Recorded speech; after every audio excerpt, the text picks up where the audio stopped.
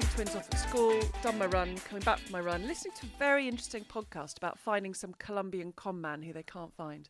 And I looked down, and he's very good, actually. I don't think they'll ever find him, though. So it's one of those, you get to the end, you're like, I've just gone through 10 episodes and still haven't found him. He's on about his 50th passport now. And I saw a message from you, and you said, when would be good to record today? So I was kind of thinking, juggling as we're both doing. And I said, well, I could do like in about an hour and then this.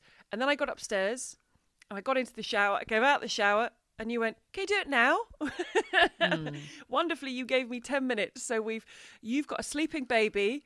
I've got very wet hair, but I'm pumped. Yes. I'm not the best planner. So it's more just, now, go. Let's do it now. I live in the moment. That's how I would like to describe it.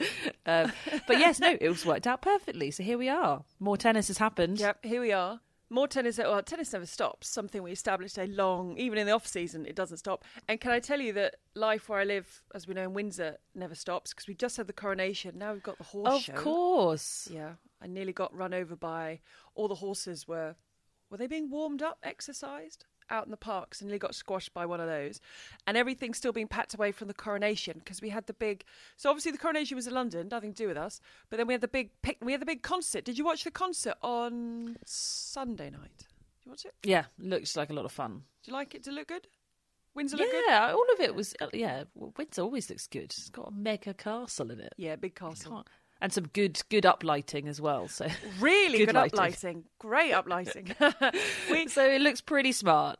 We had friends down, so we thought, we should go along to give them some Windsor experience. But it was really muddy; it'd been raining, and everyone's like, "It's going to be a washout." Yeah. So we were kind of trudging through the mud thing, and I was thinking, how long is acceptable before I say to our friends, why don't we just go? Why don't we just leave this kind of muddy kind of festival pit? And then this security guy appeared and said, could you please stand there? And I thought, well, this is slightly right. I was literally in the middle of a field. It was a busy field, but a field. And so we stood there. And the next thing, the Prince and Princess of Wales are walking along this makeshift path that we're kind of either side of. There you go. And so I had the children in front. Obviously, one of the twins, he's older but shorter, looks kind of cute and little, but he's obviously older and bigger than he looks, older he looks. And suddenly, Princess of Wales stops and starts having a chat with him. Oh, wow. All these years of living in Windsor, finally. And suddenly, she picked the shyer of the two. So my other one shook the Prince of Wales' hands, was kind of chatty, but the little one, she bent down. She was fully bent down. There's sort of all these TV cameras around. So my eldest was a bit kind of like, oh. So she's like, what's your name? And then she's like, are you enjoying your day? Have you had an ice cream? And he kept shaking his head. And I was like, stop shaking your head. So she's like, well, have a nice day and I hope you get an ice cream soon. So basically his takeaway was, he wasn't that interested because she wasn't a footballer and he's big on football. And secondly, he was like, that lady said, you've got to buy me an ice cream. There you go. Like, and she seems important. So there you go. Got to listen to her. I'll be so fascinated to hear what the coronation was like for international listeners. Like, did it register at all? I imagine it registered in various places around the world. It's a pretty big deal. But obviously we're British and just sort of in amongst it all. It was we had a street party, which was fun. Did you? I mean, did you? any excuse for a street party. Yeah, it's great. Was it a good street party? Oh yeah, absolutely. Yeah, everybody came out. All the kids. We did it on the Sunday, so it was better weather. Yeah. That was important because the Saturday was a washout. Would not have been a fun street party. But we did it on Sunday, and it was it was fab. But I am interested to see what people think from around the world, because it's obviously like we've never seen a coronation before either, so it's new. That's true. New for us. I think sometimes people think because we're British, we sort of watch them all the time. We live and breathe it, and we know it. We know it inside out. But it's all a bit of a novelty, really. Did you watch it? Did you watch the actual coronation? I did, yeah. I mean, not all of it. I mean, it's ultimately a church service, a fairly lengthy one. Which there's nothing wrong with that. It's just it's not. Yeah, there's just some slightly different elements. It's a church service. They pop a crown on his head. That was about the general gist of it. Lots of singing. As we saw Well, as we saw, they had a little bit of trouble. They were kind of screwing the crown on his head at one point. I think they're very heavy. I was like, what? Yeah, very heavy. I actually, the boys were watching. I think they were watching a rerun of the Football World Cup final, Argentina-France, for the. I'm talking. We're into triple figures now, and I just said, look, boys, I think we should put it on, and they were like, why? And I said, just because it's sort of a historical. I say we're not royalists, but it's a big moment, so I thought just have it on, have a little look, because it's a. The Brits do things like that very well. The sort of the ceremony, the outfits, the everything. And I was like, just have a little look, because it'll probably come up in class. Probably people will talk about it. So they just had a little watch, and they said, "Mummy, is it done now? can we switch it off now?" So we had a little bit of it. Yeah, and as I say, it was sort of predominantly a church service, which is completely fine if you want to sit and watch church service for an hour and a half or however long it was. So it wasn't too dramatic. I think it was everything else, wasn't it? It was the parade, the procession, the hip hip hoorays. I think everything around the actual coronation bit was the concert, all that sort of stuff was definitely much more fun. But yeah, it was good. It was a nice weekend. Loads of bank holidays in May. Yeah. Can't complain.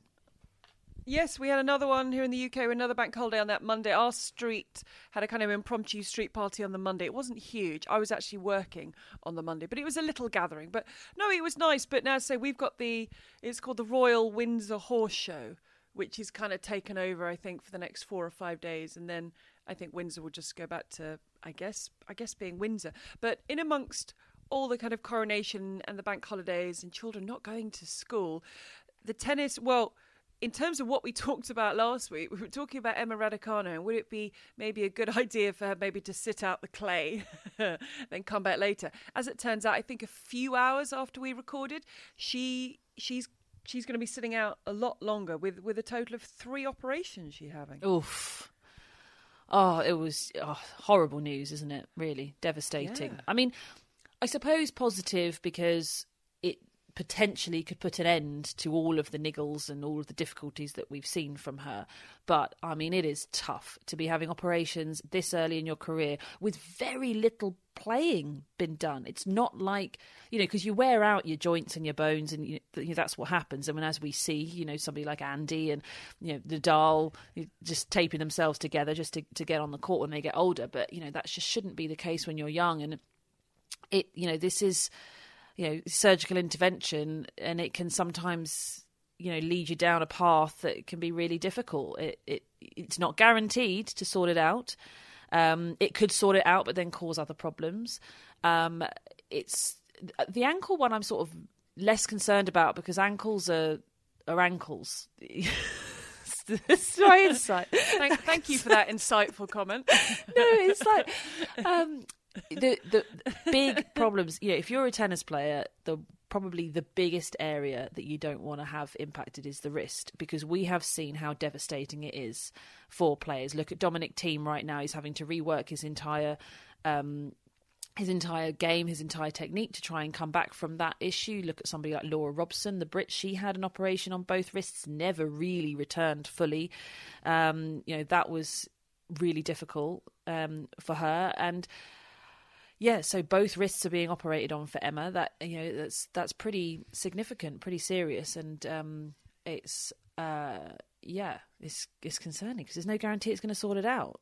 That's the trouble. Because that's everyone will know this anyway, but that's what absorbs all the shock. That takes the brunt of all the force. And when you imagine the balls you're hitting, whether it's in practice or match situations, that wrist has to hold firm. It's the apex of the force that's flying through your hand and arm. Yeah, it's also about like the looseness of the wrist as well. Like you have to really fling it about. You need lots of lag. If you freeze frame the positions that the wrist goes into, it looks a bit weird. Sometimes I look at it. I remember looking at a picture of myself hitting a shot and with my wrist at a funny angle, and I was like, I don't think I can physically put my wrist in that position. How does that happen? So it is very much an area that you don't really want to mess around with. But I mean, she clearly doesn't have a choice. So fingers crossed, she's able to recover, that the surgery is successful, and she's able to play again. But she will have to completely start over again. I was talking last week about how having time off is an issue, and especially when you have time off, play a little bit more time off, it just really compounds, and this is going to be a big block off for her, so it will be completely starting again. Yeah, because someone was talking to me about it, and they said, do you think it means she can come back with less pressure on her? And I said, I don't think she will ever have less pressure on her. She is Emma Raducanu from what she did, and then all the other bits she did around it. She's a superstar. You know, the other pressure now will be, can she get back there? That will be the spotlight. You know, the spotlight's been, can she match what she did at the US Open? Can she hold on to that ranking? Can she stay in the top 100? Can she this and that? There's never going to be a case where I mean, you might think it's wrong, or different, but I don't think there'll ever be a time when Emma Raducanu can play pressure free, because the next set of pressure is she able to come back from this? Yeah, that's it. It's difficult, isn't it? I mean, look, pressure is ultimately what you put on yourself. It's how you digest everything that is going on. But we've said it so many times, it's just so weird that everything's happened backwards. It's, you know, really the pressure should be on the players that haven't quite won a slam. Somebody like an Ons should be, if we really think about it, she should be feeling the utmost amount of pressure, because she could possibly finish her career without winning a Grand Slam, and that would, you know, that would be a disappointment to her, because that's the goal, right? You know, she wants to win a slam, she wants to win Wimbledon, she's been in finals, and you know, but once you've done that, and that's what Emma was saying, and she said it so many times, she's like, I've literally won a slam, like, why is there pressure? I've done it. Like, I've done it. The thing that everybody desperately wants to do. Remember the amount of pressure on Andy before winning a slam or before winning Wimbledon. Just the desperation of wanting to do it. And she's like, but I've done it. Like, box ticked, mission complete. You know, sort of like an Ash Barty mentality. She's like, yeah, I've done it. Cool. Checking out. Thanks. Yeah, I'm off. I completed the game.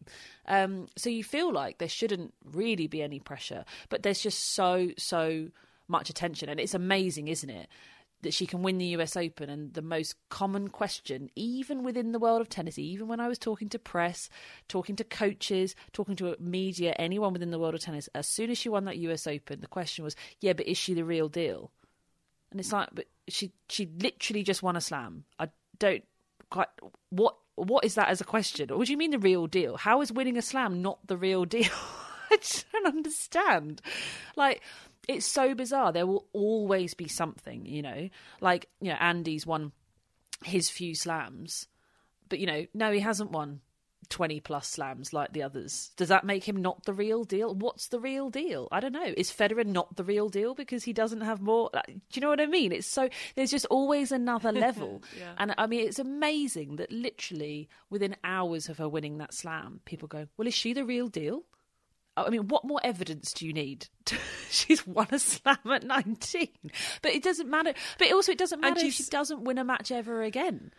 She's the real deal because she's a Grand Slam champion. Do you know what I mean? It's so bizarre. Yeah. And she came through qualifying. She did not drop a set. She is the real deal. She beat everyone and everything that was put before her. So yes, she is. And I think the other thing is mentally, I guess this is more from the athlete's point of view, is having the confidence in the wrists again. I remember Nishikori came back, had wrist surgery, and I remember it was at Monte Carlo, and he was talking about it. He said, my doctor and trainer have both said, I cannot do damage to my wrist. It's fine. It's absolutely fine. He said, but mentally for me, I was nervous. I was nervous about that force going through my wrist, even though he'd been told by everybody around him, it's fine, you're fine, it's healed.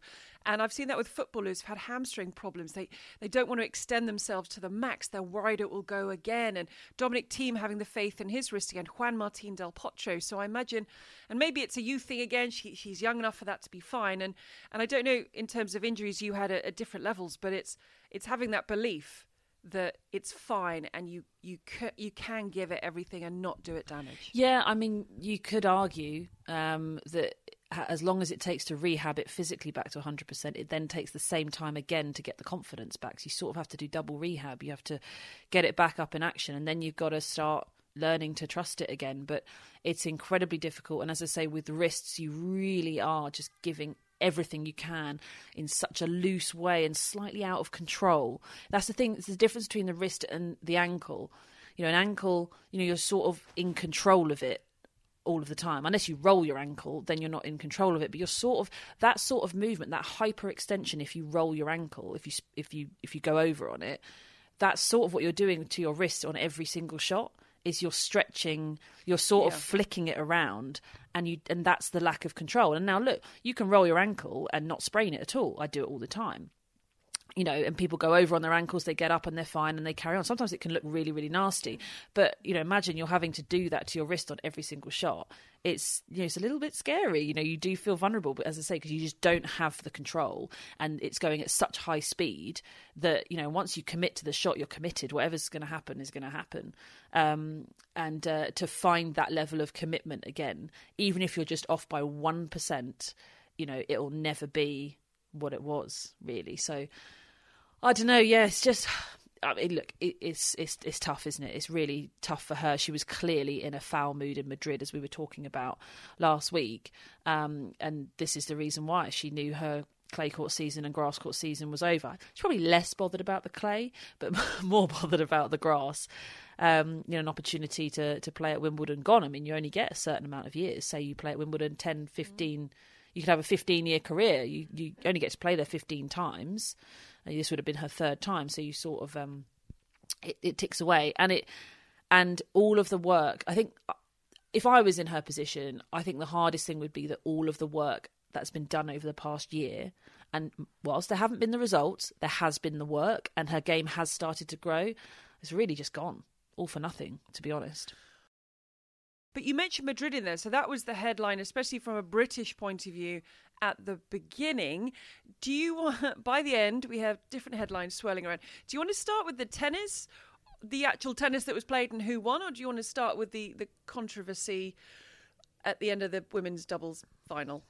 Let's start with the tennis. Let's start with the who won. I mean, look, Alcaraz defending a Masters title at his age is just, it's huge. You know, his home country, the works. You know, I was just thinking, do you think people are asking, is he the real deal, Carlos Alcaraz? There will be someone. I was just about to go, Carlos Alcaraz the real deal. I was just about to be like, look, he's defended Masters titles. He's the real deal. He's a slam champion, world number one. People are going, is he the real deal though? Oh my God. But there will be someone. What's the tipping point? I don't understand. What's the tipping point of being the real deal? That's what I want to know. You know what? I would say, in general, I'm not saying this is my thing, but I would say in general, it's probably multiple Grand Slam. I think if you win more than one Grand Slam title, I don't think anyone can question if you're the real deal, because you've actually backed up the best thing that you can achieve in tennis. I'm not saying that's my barometer, but I could see that being many people's barometer. Yeah, okay, understood. Yeah, I know what you mean. Yes, but no, amazing performance from him. Yeah. It's just so much fun to watch him play, taking the game to new levels. We'll continue to see it. He's the real deal, guys. Yeah, so no, that was great. I don't know, what did you think? For me, that felt like almost as big, not necessarily as big as winning a slam, but it felt like a huge moment for him to defend a Masters title like that. I think is pretty mega. Yeah, absolutely, and he did it with such style. It wasn't easy, even in the final against Jan-Lennard Struff, and a word to Jan-Lennard Struff, whose ranking as a result of that had shot back up, and it was so nice to see him playing like that. And you can also, what about Aslan Karatsev? Where's he been? He appeared, disappeared, popped back up again. Borna Coric, the run he had. I mean, we know what Coric can do and has done on the past in clay, but just so I think there were some lovely stories through that. But for Carlos Alcaraz, I was about to say, here's the real deal. I've got to stop saying that. It's the way he's come back from injury, the way he's handled everything since winning the US Open and being number one, and he's likely to go back to being number one. The way he handles everything. That's what I love about Alcaraz. It's always with a smile. And he has no less pressure than anyone else, because he's had the pressure of every press conference he went in his early stages of being compared to one of the greatest tennis players there's ever been. So every time he went in, oh, you're like him, you act like him, do you want to be like him, do you want to emulate him, can you be as good as him? So he had that pressure. He wins a Grand Slam title. We know players react very differently to that. He got the world number ranking. He was then injured, but he's done it all with a smile. He seems, what I love about Alcaraz, and to a state Iga Świątek is they thrive on that pressure. They like it. They want it. And they grow from it. He looks so relaxed. He looks so good. I mean, it's frightening. If you're in a draw with him, I think it's, at the moment, I was looking at the Rome draw when it came out. I think you're more frightened to be in Alcaraz's section than you are in Djokovic's. That be right? That be fair? I think, yeah, based on the level that they're playing, I think that's fair. I think it depends at which stage you're playing them. I think if you're in a final, and you're taking on Djokovic, you're probably feeling like you've got less chance than you have against Alcaraz, even though Alcaraz is probably playing the better tennis right now. Well, he is playing the better tennis right now. It's just because, the latter stages of a tournament, Djokovic just knows how to find it really from nowhere, and maybe Alcaraz is that little bit more inexperienced. But yeah, it's great. I can't wait. What we want is Alcaraz, Djokovic, Grand Slam finals and Masters finals. That's what we want. But on who you're most afraid of, who's coming into form, Nadal, we now know, have played a warm-up event. Do you hold it? Yeah, we can say it's Roland Garros, it's Philippe Chatrier, it's best of 5 sets, etc., etc. But where are you now with Nadal going into the French? Yeah, this isn't like that time when it was held in October and everybody was talking about this. It was really cold. Yeah, this isn't people trying to cling on to the tiny percentages that might make a difference and that means that Nadal doesn't play very well, which is what we had in that October one. This is about the guy hasn't played. He hasn't played. And I think that it is highly unlikely that he would play with no warm-up tournaments. It's one thing, last year he played very, very injured. Very, very injured. But, he was sort of playing. He was just playing very, very injured. And as you say, this would be the first time, no warm-up events. I mean, does he want to turn up and potentially go out in the first round? Who knows? But, I mean, what he did last year was absolutely bonkers on one foot. I can't imagine him not being there, even with no tournaments, because surely there must be something in him thinking, but it's best of 5 and it's Roland Garros and there's something about... I mean, I don't know, maybe I'm in that kind of fairy tale world of Nadal at Roland Garros. I can't imagine him... I mean, I can't imagine him not being there. If he is fit, I know he hasn't played any, but if he's physically able to be there, despite not having played in recent weeks and months, I just can't imagine him not being there. But I know. It's weird, isn't it? I sort of can imagine him not being there. But I can't comprehend how painful that would be for him. Can you imagine being at home if you're Nadal? I mean, it's like it's his tournament. They should rename it. It's the Nadal Cup. That's what it is. It's his birthday there. It's everything about that tournament screams him. Screams well, his name. Do you remember? Do you remember back in 1910? Do you remember? Yeah, no. No, not do you remember? Do you remember the fact that, and people might not remember this or might not know it at all, that I know at Wimbledon anyway, I'm not sure about the other slams, but at Wimbledon it was the winner of each year would just turn up for the final and everybody else would battle it out. And they would just turn up for the final, and I love that. You just won match. But that's basically what Nadal has done, as in he's just been guaranteed to be in the. It is about, can you beat Nadal to win this tournament? That's just it. Period. And not many people have, but it has just felt like that. It's like, well, yeah, he's a banker, and you go feel sorry for everybody in his entire half of the draw, the 63 players in Nadal's half of the draw. That's your Roland Garros title dreams over. And then there he is. He sort of walks his way to the final, winning like 1-2 and 1 in the quarters against top 10 opponents and absolute nonsense. And it feels like, I don't know. Can you win Wimbledon? Can you win Roland Garros without a Nadal in there? Does it feel like you've won Roland Garros if Nadal's not even in the tournament? Of course it does. Of course I'm being silly. Look, his statue will be people there. In the past who've won Roland Garros, it's like, oh, they won Roland Garros, but Rafa Nadal wasn't there. But that was at a different time when Rafa Nadal wasn't beaten up, bruised, and his body completely battered. But it has to come to an end at some point. Yeah, but it is absolutely weird. Phenomenal, absolutely phenomenal. It's better than anything that's been achieved in tennis. It's got to be up there with one of the biggest achievements in sport, period, of anyone ever. It is absolutely ludicrous. A lot of people say that it's the toughest challenge in sport. Nadal on Chatrier. It's just, do you know what I'll miss this year if he doesn't play? it's just looking at the face on the opponent that walks onto Chatrier against him. Because the noise, and you know it, the noise when Nadal walks onto Chatrier, I mean, he might as well be French. It's just absolutely... oh my God, could you imagine if he was French as well? Could you even imagine? They'd lose their minds.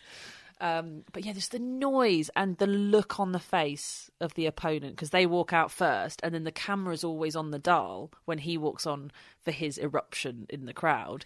And if you're on site, you can take a little look, and they always do just have a little bit of a jolt, a little bit of a look, because it is so loud. No, but you know what it is? It's the moment, right? You're playing Nadal on Chatrier, so it's the first round, you've got through, you can't believe it, you're a bit scared, your legs don't move, your arms feel heavy. And then the MC introduces both the players, and you have his number, whatever, he's done this, he's a lovely man, he lives with his mum, and he's a great fella. And then you go on to Nadal, and once you've got through everything, he then does every year of every title he's won. It's and so there's good. a cheer after every title. And you're down the other end thinking, my legs felt like lead, I now can't move. And if you didn't really, really know what you're up against, once you finally got through all the titles, you're like, yeah, and that was only the titles at Roland Garros. I mean, it's so good, isn't it? It's special, isn't it? It's absolutely so special. Cool. I just laugh every time because it is so ludicrous. And it's so long. Every single year. I remember, watching the episodes in Breakpoint. Around Roland Garros, so you had Casper Ruud against him, and it was also Ruud was the final, but before that was Auger-Aliassime, and you could just see. I think anybody watching that could see that Nadal had won those matches before he walked on court. 100%. Just the intensity of him in the locker room, and I just found it so fascinating talking to Ben and to other people who don't know about the workings on. They're like, why are they always waiting for him? And I'm like, because that's how it works. They pick up the lower ranked player first. You then go to the changing room and. He's not called until you're standing outside. So then he's going to make you wait. And then, so you have to wait. But it was just amazing how they just looked so intimidated. And look, that is... And everybody watches that and goes, well, why don't they just give it back? Just do it back, because, Nadal's sprinting and bunny hopping and doing all this stuff and high-fiving all of his team. And you can see... how locked in he is, and any hope of him not playing well, because that's what you're going to have, right? You're taking on Nadal and you're ranked 7 in the world on Chatrier, right? The first thing you're thinking is, well, if he's not at his best, then I can maybe do this and get in and be competitive, and that's what you're clinging on to. And what he's doing with all of that pre-match stuff behind the scenes is making a statement to his opponent that he is 100% locked in, he's not taking anything for granted, and that the chances of him not playing his best are very, very low. Or not his best, but well enough. It's very, very low, probably 0. And that is what you can see just sort of drain out of them. Like, just any sort of belief is gone, because you're just looking at him going, he is taking this match more seriously than I've ever taken anything in my life. And the longer the tournament goes on, the less chance you have, and it shouldn't work like that, because the longer the tournament goes on, the higher ranked player you probably are going to be facing Nadal. And if you've got very little hope in the first round when you're, 57 in the world, it doesn't mean that someone who's 2, 3, 4 in the world is going to have, or 1 in the world is going to have any more hope, because when you get to the final, you know that Nadal, with the problems he was facing last year, couldn't feel his foot, all the thing. He knows it's one more match. He knows he's just got to put himself through one more match in his backyard to get another title. And so it's crazy that you have even less hope, even if you go out there as a very good established player in your own right. You just, as you say, the look on Casper Ruud's face, you're like, oh, it's not going to end well. I think one of the things that we've learnt from Rafa, especially last year, with what he did at the French, and then of course he had to pull out at Wimbledon. I can't remember what round it was, but anyway. But I think if he takes to the court, he believes he can win. Yeah. Yes. So I think we just have to trust him on that. He's not going to turn up, play, and just lose 2-2 and 2 because he can't move. If he's walking on that court, he believes that there is a way to win. And if there's a way to win, annoyingly for his opponents, he tends to find it. And, and then at Wimbledon, he pushed it as far as he could, and he just got to the stage where he was just like, I cannot win this match. It's not happening. I'm not going to play anymore. And so I think we got to trust him. If he turns up to Roland Garros and if he walks on that court in round one, I think the whole tournament better be scared, because I think particularly with Roland Garros, I don't think it's even about winning. Maybe he would take it round by round, but if he doesn't think there's a chance of him winning that first round, I don't think he will walk on the court.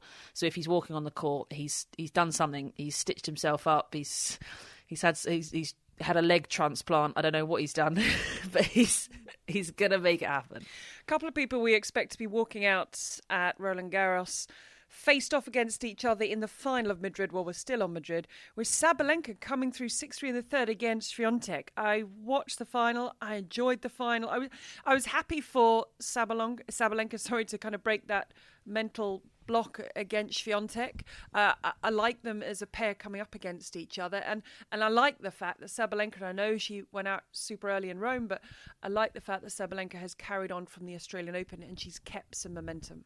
Yeah, I think, look, Swiatek is going to be the consistent force, probably the world number one for a long time to come. Yeah. She's made it perfectly clear now. This is a full 12 months of her being ludicrously consistent at the top of the game. But I think that other players in that top 10, with the experience that they have now, are going to start beating her more and more frequently. So we are going to see a lot more sort of runner-up plates from Swiatek. She's always going to be operating at that back end of the tournament. But the likes of Sabalenka, I could put Jabeur in there, but I sort of fancy the bigger hitters a bit more. Raducanu, those sorts of players. We have seen them overwhelm her. Pegula, maybe. It can happen. I think they've got an awful lot more belief than they had this time last year, where they were just all looking at each other going, any ideas? Anyone? No? We'll just go lose one-on-one, shall we? So I think that we're going to see, as I say, Swiatek's going to be the one to beat, but she's going to get beaten by those real challenges. Look, she's going to make a statement and go, you're going to have to be world-class, a big hitter, and you're going to have to do it to a world-class level to beat me. But they can now. That's the difference. And I think they know what they're doing. They've sussed it out a little bit. So it's going to be really fascinating, I think, particularly back end of slams now. As I say, I see Swiatek going, more very consistently deep in events. It's always a bit of a shock when she loses early at all. Yep. Whereas the others, it's a bit more you can see them going out early. It's a bit more hit and miss with what they're able to deliver. It's still relatively consistent, don't get me wrong. I mean, Sabalenka, as you say, she's backed stuff up. She is playing much more consistently than she has done before and is achieving a lot more. But you could see her crashing out in a first or second round just here and there, and it's fine. Sort of what you get with her. So that's sort of how I see it panning out the rest of the year. And that's what we got with Sabalenka in Rome. Pegula lost early in Rome as well, and Pegula links us back. We're sort of flip-flopping Madrid-Rome as we speak. It's early stages Rome, back to Madrid, because Pegula was involved in the women's doubles final top seed with Coco Gauff. They lost out to Beatriz Haddad-Maia and Victoria Azarenka. Azarenka and Haddad-Maia actually comfortably won that in straight sets, but it was what followed, or what should have followed, but didn't follow, that caused the problems and has led to the Madrid tournament offering an apology. Yes, it was a fascinating one, wasn't it? I didn't quite know what was going on. Not very nice for people not to be allowed to speak after winning a title, as we had. Don't really know why. Don't really know, what they were thinking, really. And of course, there was going to be significant backlash. I don't know why the tournament were surprised by that. They're going to look at their protocols. I know that there's different things to navigate and, politically and that sort of thing. But, look, if players are playing a tournament, they've got a chance of winning. And if they've got a chance of winning, then they get to do everything that comes with that, or coming runner-up as it is. So, whoever's in the tournament, you win that's the point of getting to the final. You get that ceremony, you get the chance to thank people. And it was so sweet that Coco Gauff was thanking everybody on Twitter, because even though she's won loads of titles and been in huge amounts of finals, especially her and Pegula, she's like, no, again this week I want to thank people. I want to, that's what she does. Well, it's a lot of people that puts this together, isn't it? Yeah, it's the people on court who are taking the prizes, but it's the coaches, it's the family, it's the friends, it's sponsors, it's everyone who makes it possible, and that's the opportunity. And for some, they win titles all the time, but as you said, Goff still wanted to say thank you. For others, winning titles isn't something they do all the time, they haven't done for a while. Victoria Azarenka, in her case, her son Leo is now of an age, really of an age now, where he gets it. Do you know what I mean? When he's a baby, you say, "Oh, I thank my children," they're like looking at you, like waving their arms, thinking what's going on. But it's your moment. And look, that's a really good win over Pegula and Goff, Haddad Maia and Azarenka. It's your moment, and they didn't get their moment. And Pegula and Azarenka, they're all asked about it. As you said, Madrid have come out and apologised, said they're going to rethink things. And the other thing that people saw a discrepancy in was Sabalenka and Alcaraz both had their birthdays, and Alcaraz had this sort of, it's like a wedding cake. It's as big as a wedding cake. It was, yeah. Given to, it was enormous. He's an athlete. He's not going to eat it on court. And Sabalenka had one tier of a wedding cake sort of in the locker room. And it's just sort of, come on, guys, we've got to, let's make 2 wedding cakes or just 2 little 1-tier things. We're both at this tournament. We're both at an equal level. We're both at whatever, as you say, politically things come into it. But let's just, if you're going to give one, give the same to the other. If you're going to give a microphone to the men's doubles, as you always would, give it to the women. So I think it's understandable that the players were asked about it and weren't happy about it. But as I say, Madrid have come up with a statement, and I think it's safe to say that in Rome, probably everyone's going to have a little speech after their wins. Yeah, probably. Although Rome doesn't have the best record at that sort of stuff, to be fair. They're going to be exemplary this year. They're going to be perfect. Well, yeah. And that is the difference, say, between somewhere like Madrid and Rome. Okay, everybody's getting hung up on the cakes and the speeches and stuff. And I understand. I think it was a bit silly on their part. I'm not particularly angry about it, but it just was a bit like, oh, come on. Like, this is a bit silly. There's no need. But Madrid has equal prize money. Rome does not. By a long shot. There's a massive, massive difference. And if you're a ticket holder and you pay I don't know how much it is, you pay your €50, €60, I don't know how much it is, to go, you will see men's tennis and you will see women's tennis, and they will not be receiving anywhere close to the same amount of money. They will both be playing best of 3 sets. And, that is, for me, a much bigger situation than a cake or a speech. Yeah, 100%. And that's where I do feel a little bit for Madrid, because there are a huge amount of tournaments that don't have equal prize money. A lot of Masters events, 1000s for the women's, that don't have equal prize money. It's not just Rome. And so Madrid is one of the ones that does. And yeah, they've made a couple of silly mistakes. There's comments about the models as ball girls as well. And that's always been a historical thing in Madrid. But, all of that stuff, I think personally, is not really that important in comparison to paying people the same amount. And on that note, with your baby about to wake up, and I was told by my children this morning that the fridge and the cupboards were empty, and can I go out and buy some food? And I was like, come on. Come on, Mum. I was like, okay. And one of mine, despite their young age, is a massive Eurovision fan. He watched a bit. Oh, fun. I don't know where it comes from. I think he caught a bit of it last year, and I think it meant he could stay up late. So I think he equates Eurovision Song Contest with not going to bed. Do you see what I mean? Yeah. So now he's like, Mum, we've got to watch the Eurovision Song Contest. I'm like, do we really? So I've got to go and get some food because soon it'll be off to France, Roland Garros. So I'm gonna. The mum guilt is kicking in early, so I'm going to get some food. We're going to watch the Eurovision and have a bit of a thing. Oh, that'll be fun. We'll enjoy and feed your children. No, yeah. Primarily, I've got to go and buy some food to feed my children. But it was lovely, and I'll